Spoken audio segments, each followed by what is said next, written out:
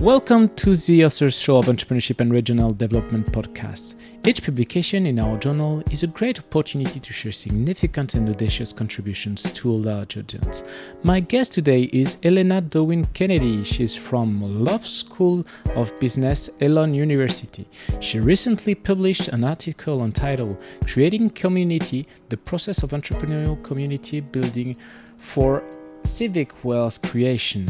It has been published in Entrepreneurship and Regional Development, a journal edited by Taylor and Francis. Elena, welcome to our podcast. Thank you. Can you tell us what is the origin of your paper? Why have you decided to address this particular topic? And what is the question you aim to answer? All right. Yeah, this paper came out of a fairly practical mindset in some ways and a place of curiosity.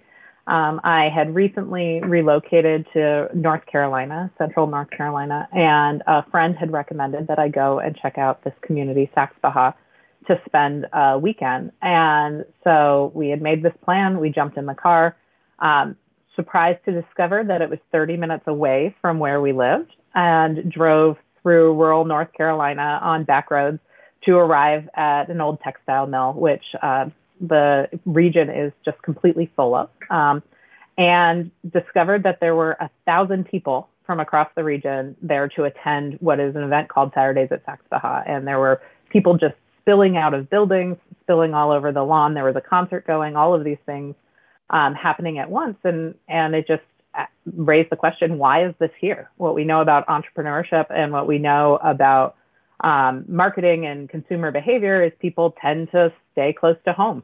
They find events that are very convenient and easy to access. And this didn't feel like this. And yet this was this vibrant space in this old mill building that had been redesigned and clearly was embodying a lot of different businesses, a lot of different people's ideas, and just really raised the question, why here?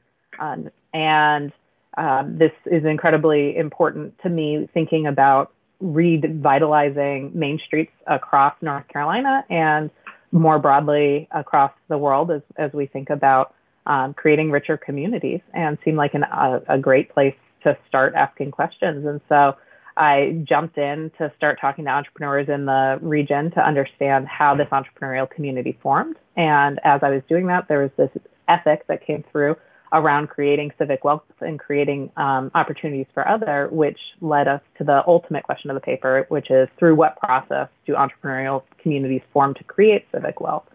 And so the civic wealth framework basically says, instead of just thinking about wealth from an economic standpoint, we also should think about the social types of wealth that are being created, the community types of wealth that's being created, and the economic pieces. And all of these seem to be in play across many of the businesses. What are the main contributions of your paper? And so the primary contribution is explaining that process of how these entrepreneurs came together to create civic wealth.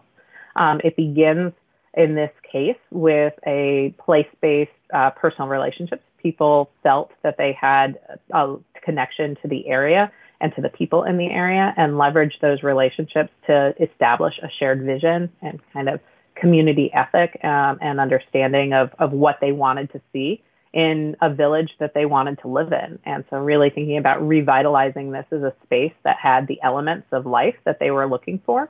Once they established that shared vision, it was about finding the right partners with assets that they were willing to invest in it. Those assets, some were financial, but also networks and capabilities and other pieces and it took some time to get that mix right and find the key investors and animators of that community. And then once that happened, there was a phase of opportunity creation that occurred.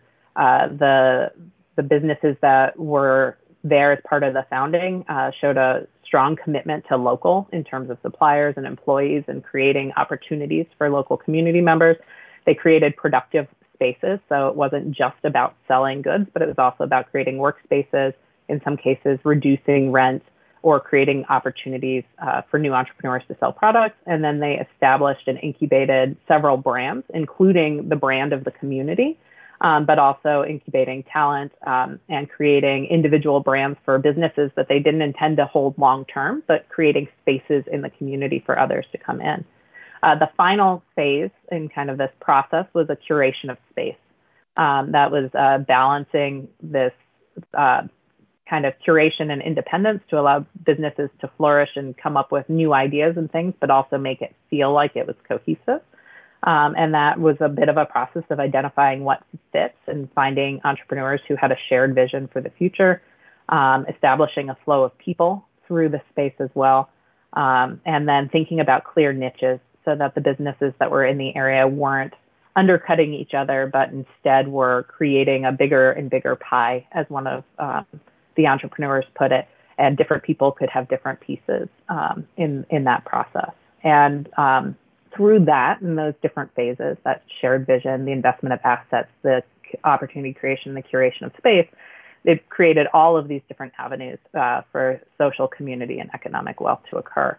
So that was the primary finding. Beyond that, this contributes to our literature on animatorship and really understanding how these entrepreneurs weren't just inhabiting one role, but really two. And they were going back and forth between this role of being an animator and supporting the work of other entrepreneurs and being an entrepreneur themselves and trying to balance and manage these different roles. And in addition to those two roles, they were also community members and friends. And throughout the decade-long process of this, they had to juggle those different pieces. And so part of the paper talks about some of the challenges that were existing there. And that final point and contribution was around identifying the challenges and maintaining this community, and some hard lessons that were learned along the way. And so specifically around collaborating with intentionality and really putting things into formal agreements. There were a number of cases throughout this journey where informal agreements did not end well. Because there was misunderstanding. They were verbally created. It created tension in the community. But formalizing those agreements and really thinking intentionally about not just how things work when things are going well, but also how things might work under times of stress, allowed for better management of these roles and the creation of this value. What else for you the main theoretical and or methodological challenges in addressing such a question? Yeah, so one of the biggest challenges that I had in this from a theoretical standpoint is this case doesn't quite fit the mold of a number of our different theories. My research before this was heavily focused in strategic decision-making of social entrepreneurs.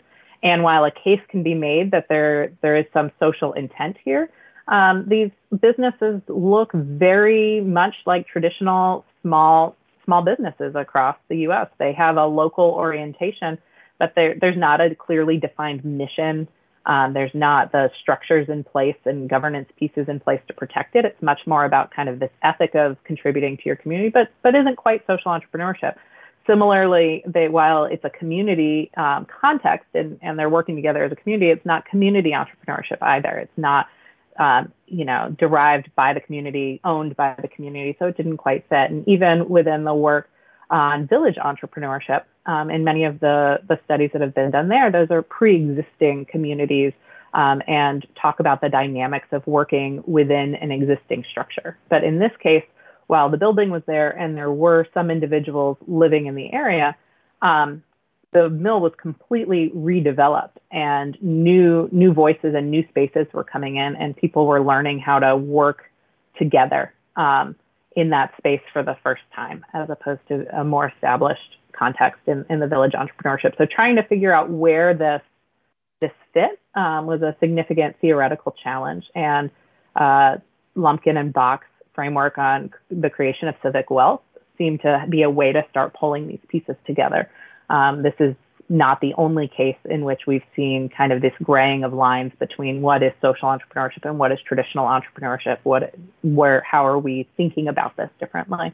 And I think it is a bigger question when we think about it in terms of regional development, or when we think about it in terms of small business management and even family business, that the ethics piece and the values of the firms come into play in a bigger way. And so this framework creates a space that we can start thinking about the ways that entrepreneurs offer support to each other and work to create wealth beyond their holdings. During your research journey, what was your biggest surprise or the most counterintuitive results? Yeah, so two surprises. One was what one informant described as the fragile tightrope walk of intentional development, of this tension that exists in creating a space like this where you want to have some amount of planning and coordination and assurance that people are coming in with similar values to create that community. But you also don't want to have such intention that new things can't occur. And so he described it as, if those of us who love this place have a vision for it and continue to hold the reins too tightly, it'll become a gated community.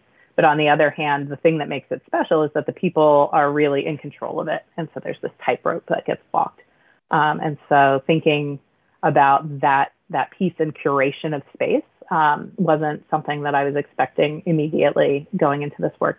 The other piece that surprised me in it was the sense of ownership in the community, even from newcomers, even from non-business owners in the community. And so one of the employees that I interviewed was a relatively new resident and worked part-time in the community and full-time outside the community, but really had this sense of ownership in the space and excitement about it, and said that you can build apartments and stuff in an old mill anywhere in North Carolina or anywhere across the country.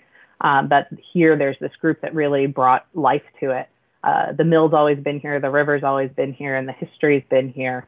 But it's not about the individual businesses. It's about the ethic of Saxe-Pfalz. And so we're proud to be from Saxe-Pfalz or to live in Saxe-Pfalz, and all of us come together with the goal of preserving the essence of Saxe-Pfalz. And so this space for this person to feel ownership over that and also be thinking about what he might start in the community was surprising to me, especially in the face of the curation and the intentional development that newcomers could feel like they also could fit within this. What are the main implications of your work for entrepreneurs, managers, policymakers, or practitioners in general?